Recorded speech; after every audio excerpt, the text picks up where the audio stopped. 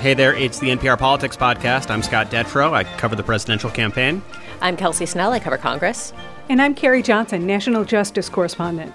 It's 6:20 Eastern on Saturday, September 26th, and about an hour ago, in the White House Rose Garden, President Trump nominated Judge Amy Coney Barrett to the Supreme Court. She is a woman of unparalleled achievement, towering intellect, sterling credentials, and unyielding loyalty to the Constitution, Judge Amy Coney Barrett. We're going to spend the rest of the podcast talking about Judge Barrett. But Carrie, let's just start out with this. 3 nominations to the Supreme Court is not something that George Bush got. It's not something that Bill Clinton got. It's something Barack Obama got, but was not able to follow through on for reasons we will obviously discuss later. What the president has a chance to do here is extremely rare. This is an enormous opportunity for President Trump and Majority Leader Mitch McConnell to cement a conservative legacy on the court for the next generation to come. Worth pointing out, Scott, I've spent some of the last 3 years chronicling this campaign to fill court vacancies. The president and Mitch McConnell have filled over 200 lifetime tenure federal judgeships, and if they're successful here, they'll get a third Supreme Court pick, too. Yeah, and even if President Trump loses the election in November, that's something that will reverberate for decades to come. Kelsey, judges, they're known in legal communities, they're known in small political circles, but really the nomination at the White House is that moment to introduce yourself to the country. What did Judge Barrett say about her judicial philosophy? What did she say about her background? What stood out to you? I thought it was really interesting that she started her remarks by acknowledging the late Justice Ruth Bader Ginsburg. And she said that she talked about the closer relationship that Ginsburg had with her own mentor, Antonin Scalia. She acknowledged that she would be looking back to the person she was replacing. The flag of the United States is still flying at half-staff in memory of Justice Ruth Bader Ginsburg to mark the end of a great American life. Justice Ginsburg began her career at a time when women were not welcome in the legal profession. But she not only broke glass ceilings, she smashed them. But she said that her mentor, Antonin Scalia, his judicial philosophy was hers as well. And I also thought it was really interesting that she specifically said that a judge must apply the law as written. She went out of her way to say that judges are not policymakers. A judge must apply the law as written. Judges are not policymakers, and they must be resolute in setting aside any policy views they might hold. Now, I think that is something that you'll be hearing Republicans repeating over and over in the coming days as they talk about her qualifications and they talk about how well-suited she is for this position. And it is something that Democrats will attempt to call into question as they ask questions in the Judiciary Committee hearings that we expect to be coming quite quickly now. Mm-hmm. Carrie, can you walk us through Judge Barrett's background, what we need to know about her as a person, as a judge? Yeah, she started out as a clerk to 2 very conservative judges, Lawrence Silberman here on the D.C. Federal Appeals Court, and then, as Kelsey mentioned, Justice Antonin Scalia on the Supreme Court. She served as a law professor at Notre Dame, and a very popular one, for about 15 years. And then about 3 years ago, President Trump nominated her to a lifetime tenured seat on the Federal Appeals Court for the 7th Circuit based in Chicago. Since then, she's written about 100 opinions altogether, kind of a lot, Scott, and enough to give us a flavor of her record on some abortion rights issues and some gun cases, too. Judge Barrett is 48, pretty young, would be the youngest justice, and she's married to a former federal prosecutor, has 7 children, including 2 adopted from Haiti. Let's talk about her track record and her public statements on a couple of key issues. Abortion is obviously always a big focus of the Supreme Court, but the shift from Justice Kennedy to Justice Kavanaugh really moved the court to the right on this issue, and a shift from Ruth Bader Ginsburg to Judge Coney Barrett would be an even more enormous shift. What do we know about Judge Barrett's record on this? Dating back to her time as an academic at Notre Dame, Judge Barrett signed statements or gave comments to Notre Dame publications saying that she believed that life begins at conception. We know she's a devout Catholic, and certainly Democrats are going to be asking questions about how her faith influences her jurisprudence in this area. But even more so, there are about 3 decisions related to abortion and abortion rights that she's handled on the federal appeals court.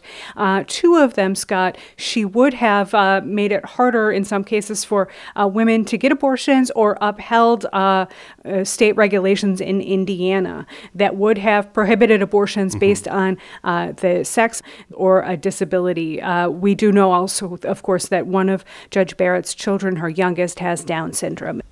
Let's talk about the other big issue out there, the Affordable Care Act. The Supreme Court will hear yet another case on the ACA just days after the presidential election. And Joe Biden has made it clear he's going to focus his public statements, his remarks on the campaign trail on the Affordable Care Act. It's increasingly popular. It's something people don't want to go away. He feels like that's a winning issue to focus public attention on during this upcoming confirmation fight. What do we know about how she stands there? When she was at Notre Dame, she wrote an article basically being very critical of Chief Justice John Roberts, who, of course, helped save Obamacare last time around by ruling that the penalty was a tax, which was his kind of creative way of saving the law. Barrett was highly critical of Roberts there. Of course, the issue coming before the court the week after the election is a little bit different, but Democrats are certainly worried about what she might do with the Obamacare law. Scott, they're worried about what she might do with the Obamacare law, but they're also using that as a campaign opportunity because they are essentially arguing that Democrats need to be given control of the White House, the House, and the Senate in order to ensure the safety of the Affordable Care Act. And you can expect that that will be a big part of the message in the coming weeks as they try to hone this as both an issue before the existing Senate and a potential issue for the Congresses to come. And we're going to talk about that battle after a quick break about what's going to happen in the Senate and also out in the campaign world. But I think, just to underscore this as we end the first part, looking at the court itself, Carrie, those are the stakes right here. If the court is 6-3 and not 5-4, Chief Justice John Roberts cannot side with the liberal justices to keep things like the ACA in place if we just assume that people vote based how they have before. 6-3 just makes an enormous difference on so many issues. It's also, though, people who have followed the court for a long time say we have had examples of Neil Gorsuch and Brett Kavanaugh, President Trump's earlier Supreme Court picks, siding with the liberals sometimes in some cases. So nothing is ever entirely clear, but it certainly is going to make things much harder for the liberal wing to prevail. And it's certainly going to be enormously different than when RBG was on the bench. All right, we're going to take a quick break. And when we come back, that confirmation battle. Radio Ambulante is NPR's only Spanish-language podcast. Listen for stories you won't hear anywhere else, told by the voices that make Latin America come alive. Each week, we bring you another remarkable story that will surprise and move you. Radio Ambulante. New episodes every Tuesday. Listen and subscribe. And we're back, and I just want to start this segment by listening to something that President Trump said toward the end of the announcement with Judge Barrett. This should be a straightforward and prompt confirmation. Should be very easy. Good luck. It's going to be very quick. I'm sure it'll be extremely non-controversial. We said that the last time, didn't we? I think we can... There was some laughter. Probably disagree with the president here.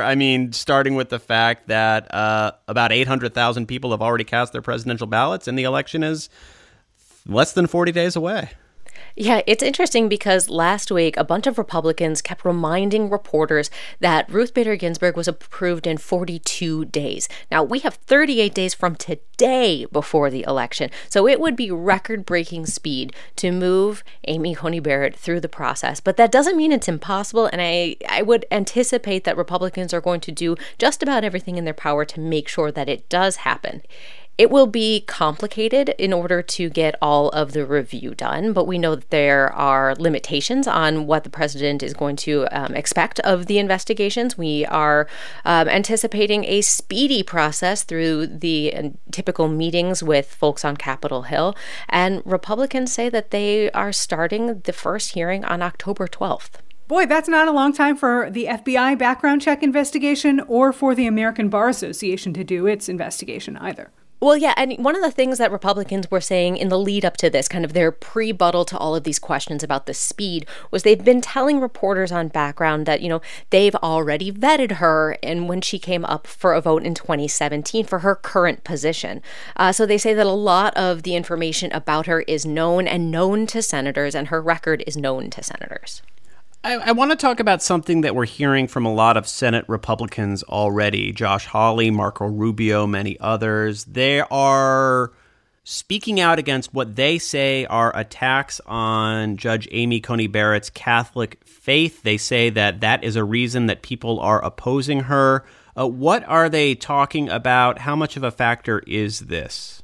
So they are talking about questions that Dianne Feinstein, the top Democrat on the Senate Judiciary Committee, asked of Amy Coney Barrett when she was up for her current position in 2017. During that process, she talked about dogma, and she questioned how Coney Barrett's faith would play into the decisions she makes as a judge.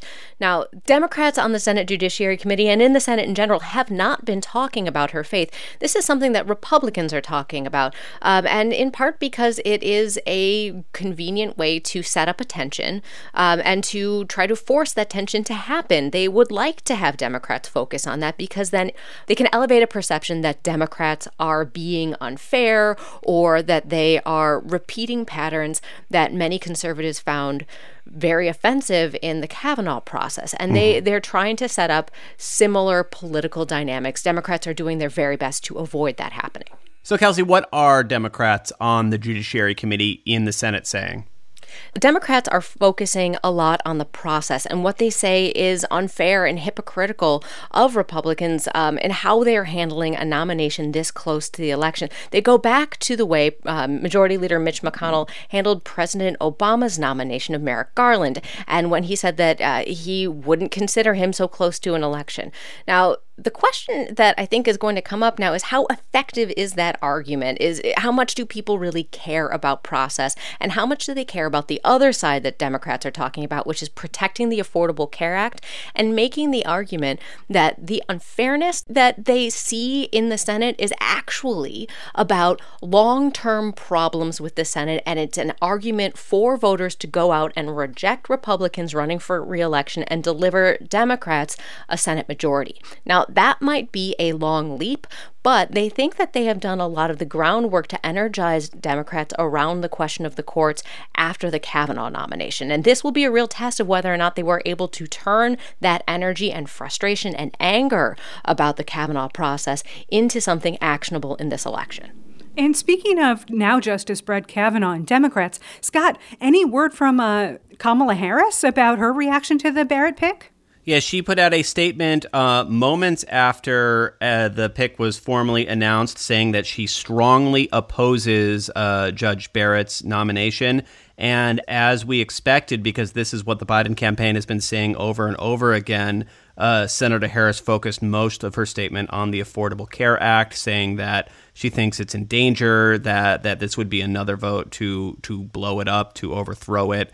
And she is going to oppose this nomination. Obviously not a surprise to anybody who listens to this podcast. And as we've mentioned before, I think one key question is how Senator Harris approaches this high-profile nomination hearing when she is trying to be elected nationwide at the exact same time.